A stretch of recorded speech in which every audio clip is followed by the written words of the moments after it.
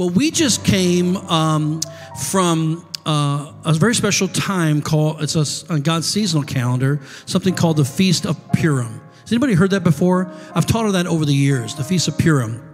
We believe that God, it's not that God doesn't have anything to say about our man-made calendars. He does. January 1st is our first of the year, but with God, there's a different calendar that He's kept all these years, and it's the Hebrew calendar, would be referred to as the Hebrew calendar, or Yahweh's calendar.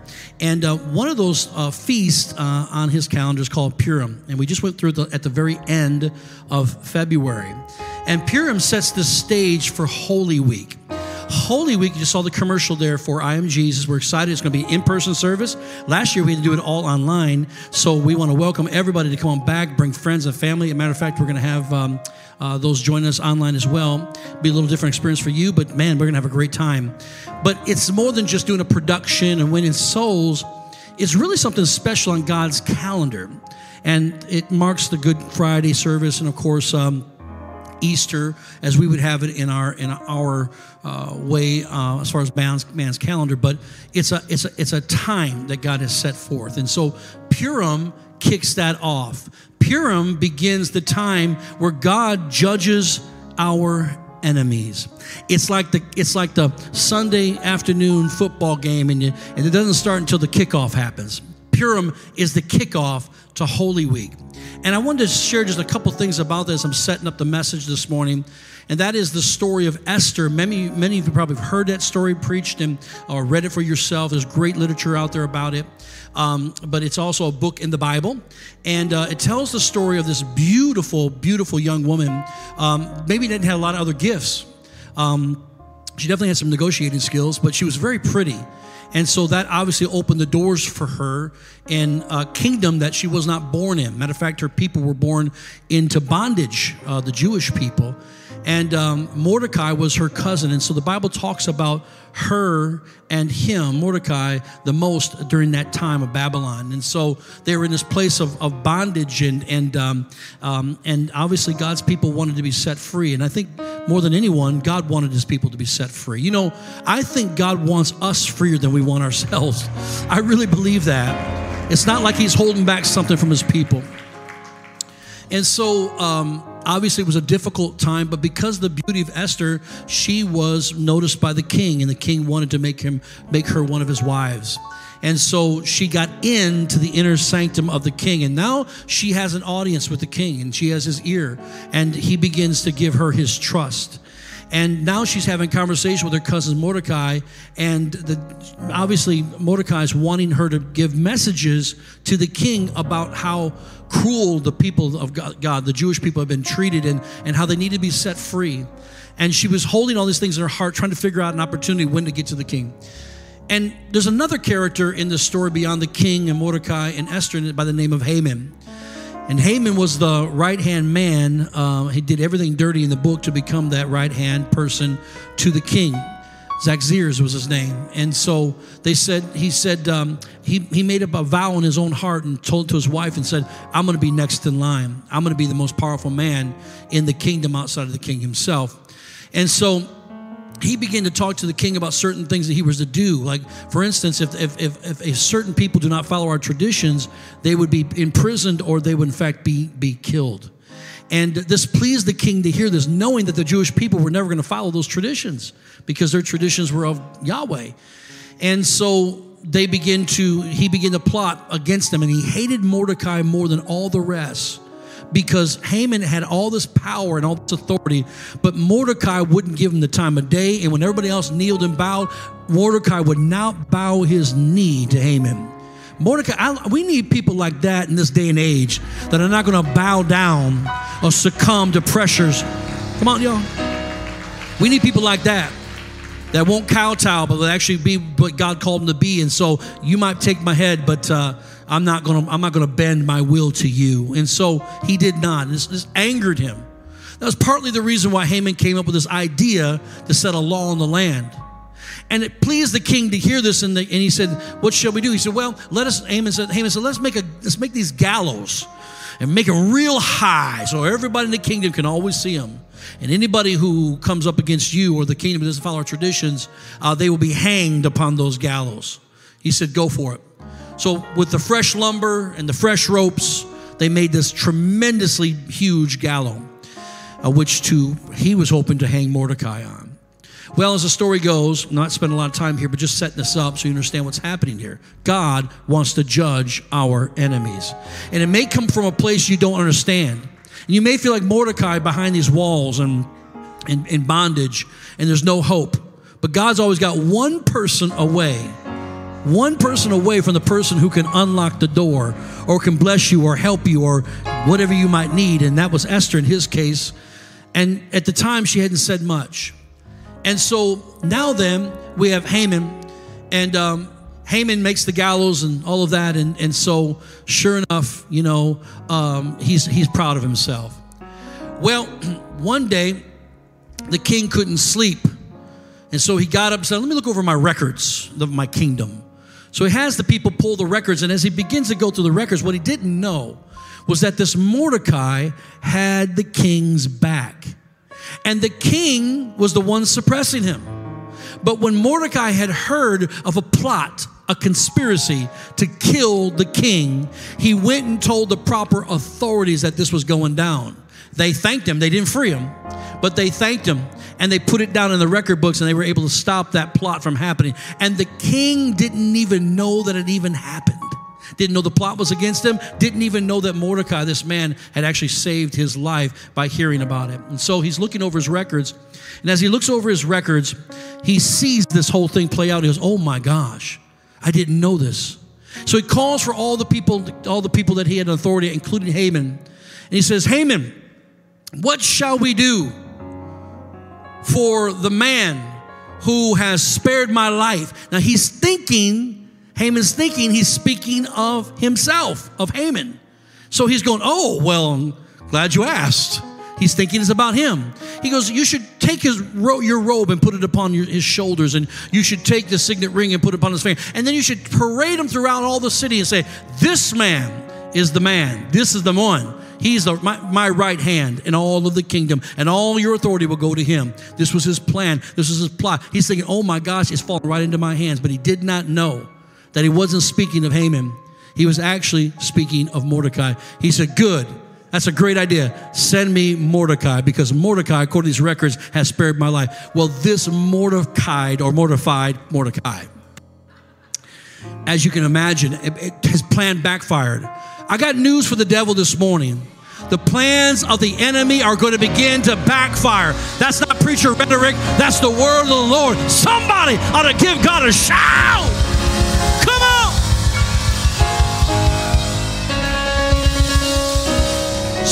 I believe that.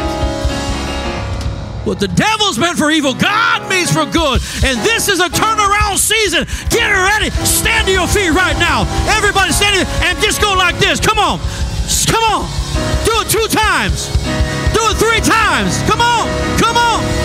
And say, this is my turnaround. Woo!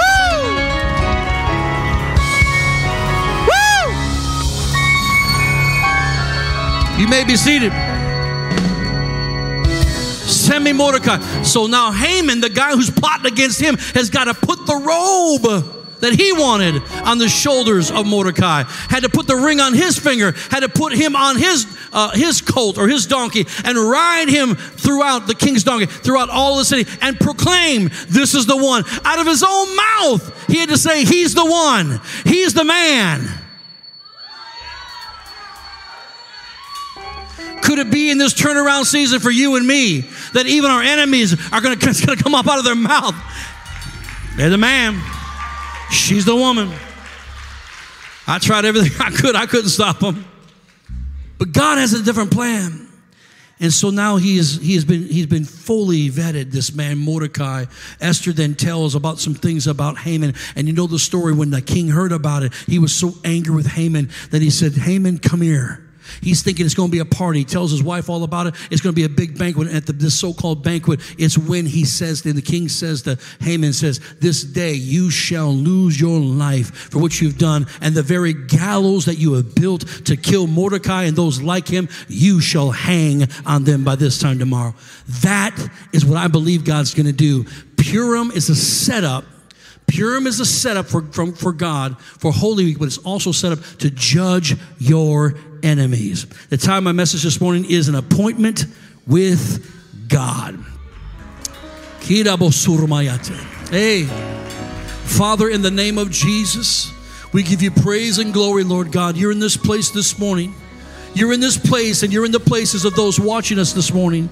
And there is no doubt about it. And where you are, Lord God, there is peace and liberty and there is joy. But let it be known there's also conviction. And there's the ability, Lord God, that you have to make hearts want to change. And so we thank you, Holy Ghost, that you're moving in throughout these aisles and those that are watching the devices and screens at home, Lord God. We give you praise and glory and honor, Lord God. Let the word of the Lord come forth like never before. Let revelation knowledge begin to mount up like never before, I pray, Lord God, until we are set free and we hear the word of the Lord for this season. In Jesus' name, everybody said amen. An appointment with God. So Passover is coming. Let me ask you this. Are you getting prepared for your enemies to fall? Seriously, I'm asking the question. Are you really getting prepared, or are you always trying to navigate from the idea that your enemies are going to get you some way, somehow? You might come out a little bit ahead, but not always.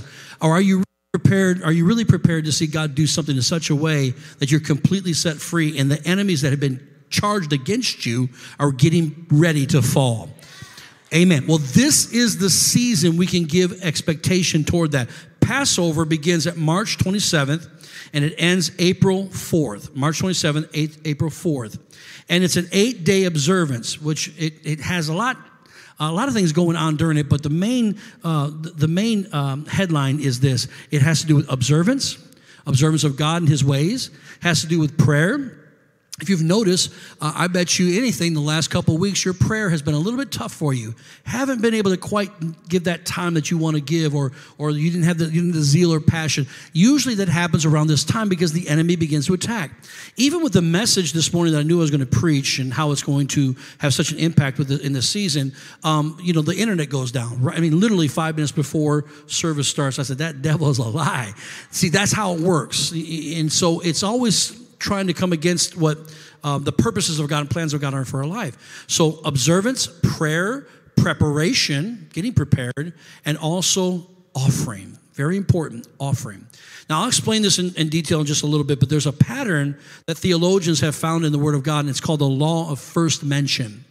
So that law of first mention is where you begin to study, and then the Bible also says, out of the mouths of 2 or 3 witnesses, let every word be established. So you get the law of first mention, that's your foundation. And then, when you start throughout the Word of God, you need to see that at least 2 more times for it to be established. And now, when we look at God's seasonal calendar, we see it multiple times from Genesis to Revelation. We see it all throughout the Scriptures over and over again. So it's replete. It's not something that's just one little thing we plucked out and we start preaching on that. Really, you need to know that. So we have 2 or 3 witnesses, therefore every word can be established. And the law of first mention begins with Passover at Exodus chapter 12, verse number 1. Now the Lord spoke to Moses and Aaron in the land of Egypt, saying, this month, by the way, that's this month coming right here. We're in it right now, next 3 weeks. This month shall be your beginning of months. It shall be the first month of the year to you. Now the other heathen may not celebrate it that way, but God's saying, this is what I'm saying to my people. This is the first month for you. And he says, speak now to all the congregation of Israel, saying, on the 10th of this month, every man shall take for himself a lamb according to the house of his father, a lamb for a household. And if the household is too small for the lamb, let him and his neighbor next to him, his house, rather take it according to the number of the persons. According to each man's need, you shall make your count for the lamb. And your lamb shall be without blemish. It has to be perfect. Reminds me of another lamb in the Word of God. Maybe the lamb of Jesus Christ, right? Perfect. A male of the first year. You may take it from the sheep or from the goats. Now you shall keep it unto the 14th day of the same month. And then the whole assembly of the congregation of Israel shall kill it at twilight, and they shall take some of the blood and put it on 2 doorposts and on the lintel of the houses where they eat it. Then they shall eat the flesh, and just let me have this time, and I'm setting this up. They will eat the flesh on that night, roasted in fire, with unleavened bread, and with bitter herbs that they shall eat. By the way, that's the Passover supper, which where we get, it's still being celebrated to this day, called the Seder dinner. And that's still being done. There's great symbology in that and great powerful revelation in that. But for sake of time, do not eat it, nor boil it at all with water, but roast it in fire, its head and its legs and its entrails. You shall let none of it remain until morning. And what remains of it until morning you shall burn with fire. Thus you shall eat it with a belt on your waist and sandals on your feet and your staff in your hand. In other words, you're getting prepared to move, getting prepared to go somewhere, getting prepared to go to the next level. So you shall eat it in haste. Okay, and it is the Lord's Passover. For I will. By the way, Passover here is the first time mentioned. They didn't know what this was. He's explained it to them. For I will pass through the land of Egypt on that night and will strike all the firstborn in the land of Egypt, both man and beast, and against all the gods of Egypt I will execute judgment. And I am the Lord. Now the blood shall be a sign for you on the houses where you are. And when I see the blood, I will pass over you, and the plague shall not be on you to destroy you when I strike the land of Egypt. Egypt is symbolic of the world. So this day shall be to you a memorial, and you shall keep it as a feast to the Lord throughout your generations, and you shall keep it as a feast by an everlasting ordinance. How long is everlasting? That's forever. That's forever. So we have the children of Israel here real quick. Little history back up here. Children of Israel, they've been in bondage for over 400 years. Now they begin to cry out to God. They're asking God for some sort of breakthrough. And maybe not so much even to God, but maybe for some, but the Bible just says that they cried out. And God had pity upon his people as they cried out to him. And they've been taken captive for all those years. They only knew how to be under rulership of these very tyrant-type leaders, which were the pharaohs of the day. And that's all they knew. So their mentality was slavery. And as they cried out, God says, I'm going to deliver my people. But notice God doesn't knock on the door of Pharaoh and say, let my people go. But what he does is he raises up a deliverer by the name of Moses. See, God always looks for a man or a woman to stand in the gap. He's looking for somebody that he can use that will lay their life down to be used by God in the privilege of that moment to be used of God and say, that's good enough for me as long as I'm able to carry out the will of God on planet Earth. And so he was a prophet, and Moses, again, is a great study by itself because he wasn't always known as a prophet and so on. And he certainly wasn't known as a slave. He didn't identify completely with them. And I want to preach that right there. Sometimes we think we got to be like the world to win the world. I got that right now from the Holy Ghost. And so he didn't understand their ways that well, but he had a love for them because God told him that this is who he was, and so he loved God. Therefore, he became the deliverer and a mouthpiece for God, and he knocked on the door. He had the guts and the courage and the faith to go and say, let my people go, Pharaoh. And there was this incredible warfare that was going on between Pharaoh and Moses. They knew Moses. He grew up in their home. And so they didn't like him that much because he was a betrayer. And so he's saying, God told me this, that, and the other. And they're going, who is this God? Who sent you? I am sent me. What does that mean? And so there's this incredible fight that's going on internally. He said, let my people go. So finally, God said, what I'm going to do if he doesn't let him go, I'm going to send a plague. And every time he changes his mind and doesn't do what I ask him to do, you let him know a plague is coming. And so as a result of that, 10 plagues came. This is how stubborn and how wicked this man's heart became. He would say yes, and then he'd backtrack and say no. Yes, and then no. Yes, and then no. Man, that's like a yo-yo. For some of us, you've been on that yo-yo for too long already. It can wear you down. And it was wearing the people. The people are going, look, you're making it hard for us. We were with you when we thought, yeah, tomorrow we're going to get the answer. But now that it's been a long time and we're under all these different rules now, and Pharaoh made it so much harder for us to work because of you. He hates you. Quit helping us. But he had a word from God. And God, I want to tell you this because God set things up in a way, when God aligns something, like he said, it's forever. And there are 2 new cycles that God says are forever in each year. So God actually gives 2 new years in every single year. We get one. We get January 1. That's our new year. We get our resolutions, and that's kind of what we do. But God has 2 of them, and none of them have to do with January. And one is called Passover, which we're entering into right now. And the other one is called Atonement, which we enter into in the fall of the year. And by the way, aren't you glad that we're starting to see some birds chirping, a little bit of sunlight lasting past 6 o'clock? Hallelujah, Jesus! It's getting warmer outside. Praise the Lord. And I just heard the Lord say, don't count your chickens before they're hatched. We might have a couple more winter days, but we're getting close. Somebody say amen. So this is where God offers to us twice a year. Think of the mercy of God here. Think of how good God is here. Now you could say, well, now that we have the blood of Jesus every single day, and I would say absolutely yes. But do you know that we don't get, if you maybe haven't noticed it, we don't get answered prayers every single day, even though we pray every day. But God uses certain times and seasons by which he begins, says, this is my time that I will move for my people, all those who will come to me. And I'll talk about that in just a moment.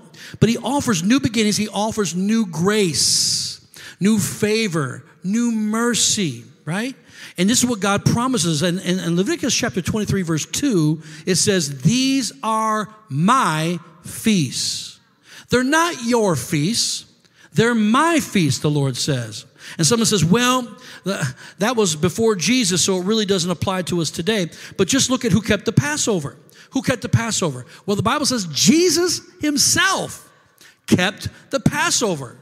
You say, well, he was the Lamb of God. Yes, for you, but he as a Jew kept the Passover. The Bible talks about all the disciples, even after Jesus, kept the Passover. Paul the apostle, who was not an apostle until Jesus had died and was risen from the dead. Matter of fact, Jesus appeared to him on the road to Damascus. He never stopped. He said, I'm a Jew. I keep the Passover. One time a prophet said, if you go to Jerusalem to keep the Passover, you will be killed. He said, thus I will be killed then. But I'm going to keep the Passover. And Christians kept the Passover, you ready for this? For 300 years after Jesus had ascended to be at the right hand of the Father. So this was something that was a common occurrence and a tradition until Constantine came in. And read your history books. Constantine was one who wanted all the world religions to become one. So he created Easter and got rid of Passover.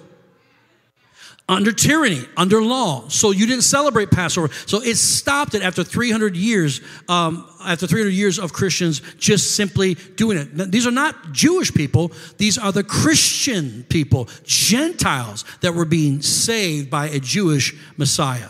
So God was talking to his people through different means and methods. And one way that he talked even to Pharaoh was through the 10 plagues. He was taking his people out of Egypt. He did it by way of these 10 plagues. The blood, the frogs, the lice, flies, pestilence, boils, hail, locusts, darkness, and then the death of the firstborn male. That was the last one, and that was a big one. God not only wants to free us, church, but he also wants to judge our enemies. The devil is always trying to keep you from fulfilling your destiny. For fulfilling, keeping you rather, you right where he can use you and control you, keep you down so you can keep you a slave to your circumstances. This is what the enemy does. He doesn't want you to fulfill your future, your destiny, who God purposed you to be. And so he'll fight you and fight you and fight you. And I promise you right now, that's why you have felt in the last week or two, and if you haven't, you might in the next couple of weeks, the heat get turned up a little bit. I have.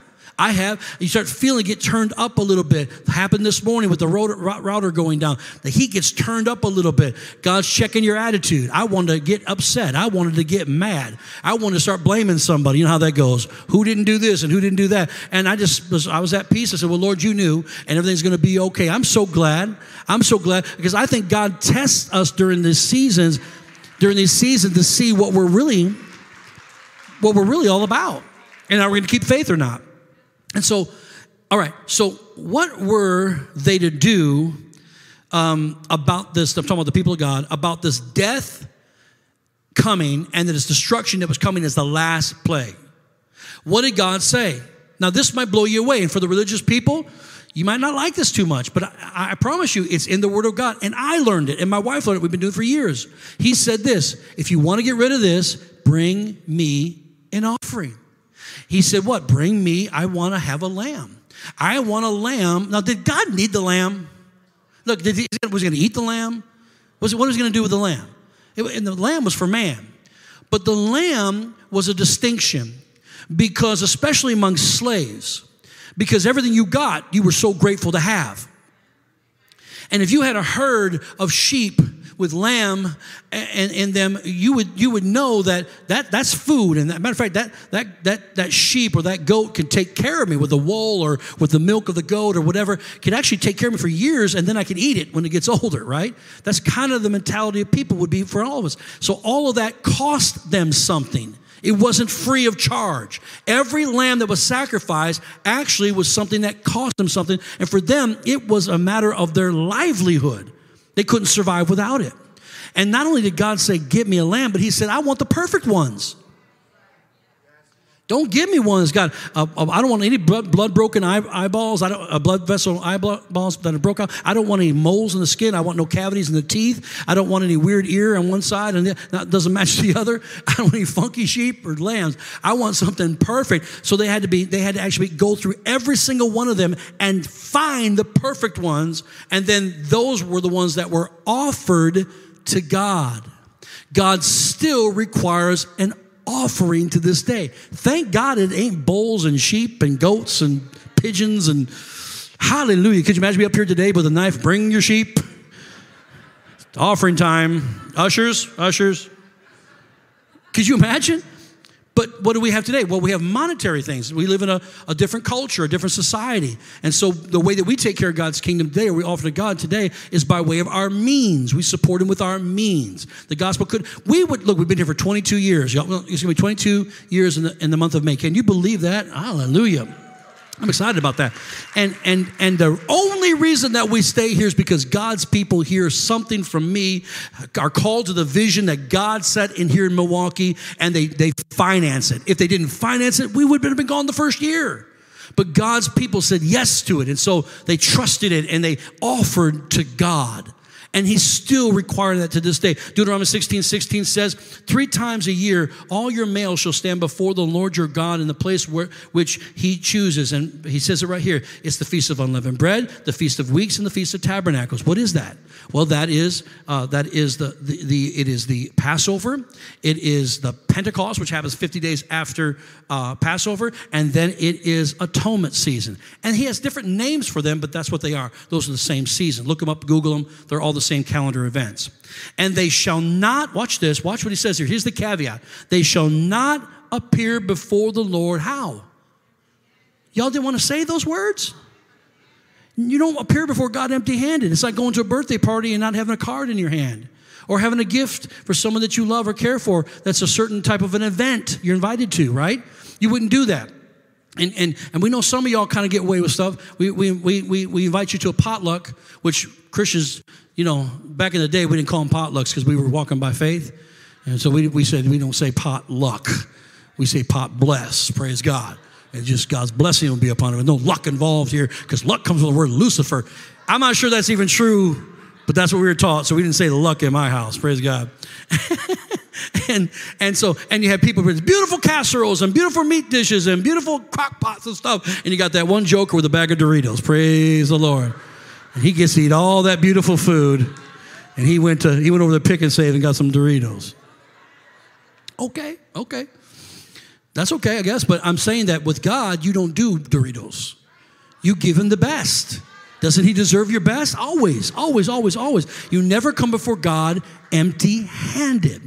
In the Old Testament, he said, today, I'll say it this way. In the Old Testament, when God wanted something done, he didn't issue, hey, if you were so good as to do this or that. he would issue a command. He said, this is what you do. I'm not going to tolerate anything else. God can be very severe, loving but severe. Well, in the New Testament, things change by way of the blood of Jesus Christ. So now we have the mercy of God, same God, but he shows forth his mercy because now he sees through the eyes of us being forgiven of our sin, okay? And he issues that mercy. So in the Old Testament, he would command you to do something. In the New Testament, he asks you to do something. And then he sees who's willing to do it and who's willing not to do it. And then he bases the blessing on our obedience to do what he asks us to do. He might command you, but he won't send you to hell because you didn't do this or that. Like no one's going to go to hell if they don't give an offering. No one's going to go to hell if they tell a lie. No one's going to. These are sins, but you're covered by the blood of Jesus Christ. But my point is that you can miss the blessing of God on planet Earth. He says there are conditions. I'll bless you, but you got to do it my way. Can't do it your way. I want to see, are you willing to give from all of what you have? Jesus even said that your treasure comes from your heart. So where your treasure is, there your heart will be also. In other words, he's saying, I know who you are based on what you're willing to do and what you're willing not to do. And Moses was told in the beginnings, Old and New Testament, we can look at it that way, the revelation of him, God said, now, I want these people to have the water. He said, now go over and slap the rock. Take your staff and slap the rock. So he goes over and slaps the rock, right? And water comes out and literally quenches the thirst of 3 million people. Obviously, it was a valley, and it became a lake. And they were able to drink from that water for a period of time, right? Until they moved to another place. And so, but the second time they were thirsty, God said, now go over and speak to the rock. So the Old Testament slaps the rock. New Testament speaks to the rock. Well, he went over and tried to do the Old Testament and he slaps the rock. And God was offended and upset with him. Even though there was a miracle still for the people, Moses was not able to go into the promised land. This stuff is severe, guys. What he asked you to do is very important, praise God. Didn't mean Moses didn't go to heaven. It's just that his destiny was completely squelched in that moment. Look at the results of the obedience of God's people to bring God an offering. We have it here. It's actually recorded in Psalms 105, verse 37. That says, he also, God, brought them out, where? Of Egypt. With what? Silver and gold. And watch this, there was none feeble among his tribes. So God brought them out healthy and wealthy. Their clothes didn't wear out. The shoes didn't wear out. God fed them every single day supernaturally, gave them water every single day supernaturally. None of the enemies could take them out. In other words, God says, because you've been obedient to bring me the offering, I'll never forget the day you gave me an offering and I passed over. In other words, I didn't allow destruction to come to you like it came to the rest of the world. And we're living in a time, and this is not for manipulation. This is just tell you the truth. We're living in a time where we need the blessing of God in our life. And if we live like the rest of the world, we'll be treated like the rest of the world. Are you hearing what I'm saying? But you and I don't have to be treated like the rest of the world. We have a God who's above all those things, who will secure our future. Did you know the word Passover is the word pasuk in the Hebrew, and it means protection? God said, I want to protect you. I don't want the plague to come upon you. I don't want corona on you. I don't want disease and sickness upon you or cancer on you. I do not want you to be impoverished, or if the economy goes down, your economy is not going down. I'm going to take care of you. This is what God is saying to us and to get our attention. And he's saying, this is the time you observe my ways. This is the time you pray. This is the time you make me first. I'm setting my appointment with you. I have an agenda for you. And I've not forgotten about my promises either. And I want an offering. We need God's protection every day of our lives. And matter of fact, my wife, she had a word from the Lord. I didn't know she was going to do this. We typically don't talk about that stuff. Sometimes we will. But we didn't that day in particular. And so she's going to lead the prayer. And so she gets up here and she said on Thursday night was powerful. You need to come if you haven't come yet. Wow, it's amazing. So she came and she said, I feel led that God said to pray for the children I thought, wow, because God spoke to me to pray for the family. So this thing's lining up just perfect. And so she's praying for the kids, and it's very strong and powerful. And so I got up here and I began to pray, whatever I started to do, I don't remember. But I began to prophesy. I don't have it all. I want to listen to it again. But something that stuck out as we began to pray for the children, and God said this to me.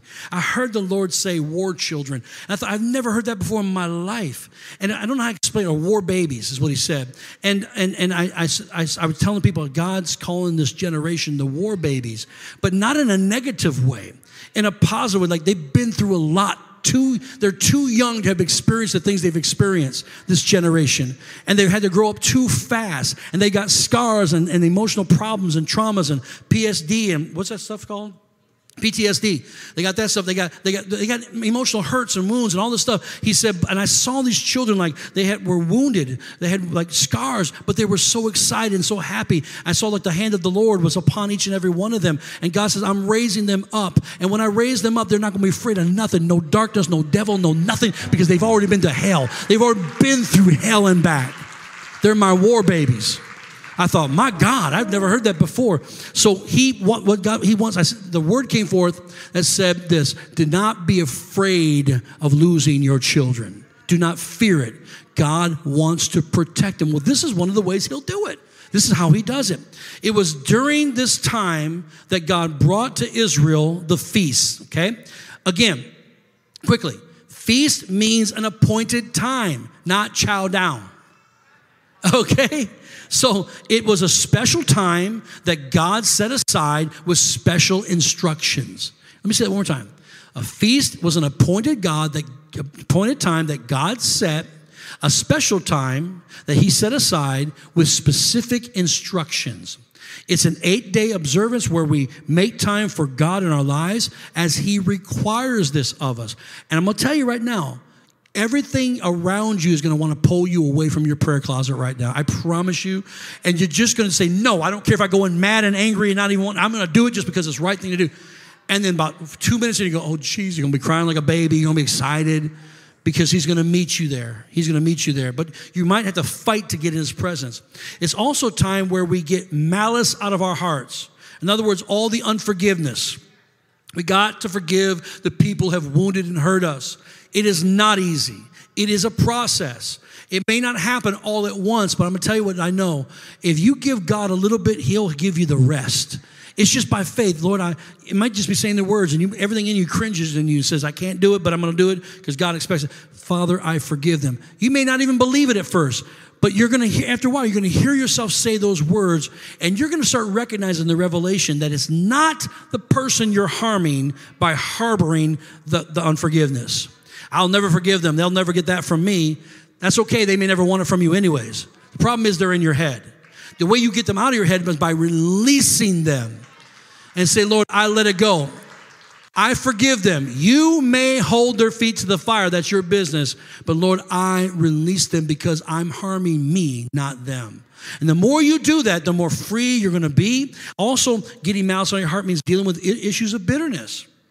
You know, bitterness about the people at that job, bitterness about the government, bitterness about your certain family members that you have to contend with, bitterness about your ex or your current husband or wife, you know, bitterness about our children. You know, we can love our kids and be very bitter towards them and angry with them.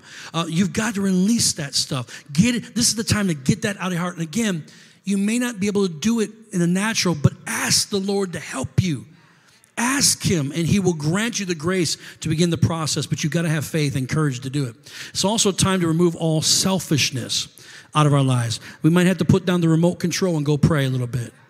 Put down our devices and not be on our game or our favorite show or our laptops or even our vacations and say, well, we'll do that another time. Now is the time that we're going to have to dig into God. This is the time he requires, and it comes before him. And it's what he wants. The American dreams especially is always about what I want first. Always what I want. Americans have the toughest time because we want what we want. And I'm with you. I get it too. But the problem is that's not how the kingdom of God works. The American dream is not the kingdom dream, right? And so we have to do it by way of the kingdom of God. Seek first the kingdom of God and his righteousness. And then the things we need and want will be added to us. See, I'm giving God my offering of praise. This morning, you may not feel like worshiping God. And maybe the worshipers didn't feel like worshiping God. It was an offering of praise. It's not my feelings. Sometimes I get a goosebump. Sometimes I feel nothing. But it's my offering, and God remembers the offering. It's my offering of thanksgiving. It's everything I do that's a sacrifice, including my finances, is an offering that God will put his hand on and bless. Amen. God is saying, I want acknowledgement. Proverbs 3:5 says this, trust in the Lord with all your heart and lean not on your own understanding. In all your ways acknowledge him, and he shall direct your paths. Oh, that's good news. If I acknowledge him, especially during this season, he's going to start directing my paths.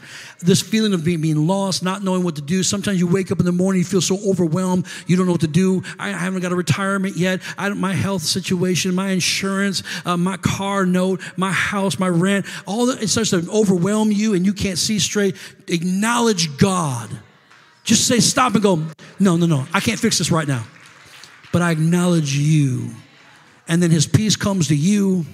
And as you're doing that, what happens? He may begin that day to open a door of a path, making a way for you to get out of that situation. The Passover is a trigger in the spirit. I like to call it that. A trigger for what? For miracles. For miracles. I'm out of time. I just want to share a couple more things. Herod was persecuting the church pretty hardcore in the New Testament. They were all on a run. And threat of being killed or imprisoned at least. And so Herod got the word out. And so the Bible says on that persecution, the church began to explode and expand. And more people were wondering that time than any other time. God takes the bad and makes it into good. And the Bible says, watch this. The Bible says, but Herod fell over dead unexpectedly, and the worms were eating him up. So the very one who was persecuted the church, God said, don't worry. It may look like this for a season, but your persecutor is going to die. This thing is going to be over in your life. That was the time of Passover that happened, by the way, at Passover. At Passover in the Old Testament, we got many of these instances, but how about Ruth? Y'all remember Ruth? And she had nobody to take care of her. Her husband died, which means she had no support. She starts going to the field to glean the field. In other words, after all the reapers came to get the food, she'd go in to see if there's like a couple kernels of corn she could pick up or whatever. And that would become her meal that night. They wanted to get her off the property, but a man named Boaz, who owned the property, saw her and said, let her alone. Let her collect it. Obviously, she was good looking because let me talk to her for a little bit. Hallelujah. I feel the Lord beginning to move upon me. I feel him. Yes, hallelujah. I got a word for her. Hallelujah. And he starts having a conversation. He did. And next thing you know, he marries her. So Ruth finds Boaz. What time? During the time of Passover. So the very field she was begging in just to survive, within moments of time, she owned that field. Isn't that good? At Passover. It's where God promises to you come to pass. Where you begin to possess houses you didn't build. You begin to eat from vineyards you didn't plant and drink from wells that you did not dig. That's the promise of God. So what are the promises of God during this season? 7, and then I'm going to quit. Here they are. There's 7 promises, and you can study for yourself out of Exodus chapter 23. Number 1, angelic assistance. There's more angels during this time of year than at any other time. Exodus 23:20 says, behold, I send an angel before you to keep you in the way and to bring you into the place which I have prepared. Number 2, what happens? God promises, he says that God will fight your enemies. He fights your battles. Exodus 23:22. But if you indeed obey his voice and do all that I speak, then I'll be an enemy to your enemies and an adversary to your adversaries. Amen. You can quit your fighting. You don't have to fight no more. God fights for you. Did I say that there are more angels at this time of the year? Yes, because that's one of the things that God's revealing to me more and more. We have a lot of supernatural help out here that we're unaware of. We need to start becoming more aware of that, thanking God for his angels moving on our behalf. Amen. Number 3, God will take care of your current needs. Okay, Exodus 23:25. So you shall serve the Lord your God, and he will bless your bread and your water, and I'll take sickness away from the midst of you, which leads me to number 4. Number 4 is he removes sickness and affliction from you. Number 5, new beginnings, he promises, and long life. Exodus 23:26, no one shall suffer miscarriage or be barren in your land. That's new beginnings. God says whatever looks like it's going to die is not. I'm going to make sure it doesn't. And I will fulfill the number of your days. I'm going to give you long life. Someone say amen to that. Number 6, abundance and prosperity. Exodus 23:30, little by little I'll drive them out from before you until you have increased and you inherit the land. A land, by the way, that flows with milk and honey. So God says, I'm going to give you abundance and prosperity. And number 7 ties into the rest. Your family is blessed because of you. Because the blessing's on you, your family gets blessed. Even them heathen kids. It's okay. I was the heathen kid in my family, right? And so thank God my parents were blessed. The day came, Jeff couldn't run anymore. And a revelation came to their son. Church, in closing, we need to prepare our hearts to not only give our Passover offering, and that's going to happen on April 4th, but by making God number one in our lives. Because how we treat this time is how we're going to be treated by the Almighty. So if you neglect it, you might neglect your way. But you say, Lord, I'm going to push in. I'm going to pray. I'm going to fast. I'm going to read. However God tells you to observe this time, these 8 days coming up. And we're going to mark them as a church as they come up, and you'll see it. I gave you the dates earlier. It ends on April 4th. But when you do that, don't tell me God's not going to come through. It's through the Scripture. You got Exodus. You got Leviticus. You got the New Testament. It's all through Scripture. And what God promises He will do. And this God does not lie. Somebody say amen. So I want to just challenge you. April 4th, we are going to have our great Passover offering. Our people do well because we believe the Word of God. We believe this. And that's the last part of it. That's the part we can structure the most because it's an offering to the church, for the church. But we're going to make sure I'm challenging you for your prayer as well. Because without it, the two have to come together. They must come together. That's where your faith is going to be linked up the most.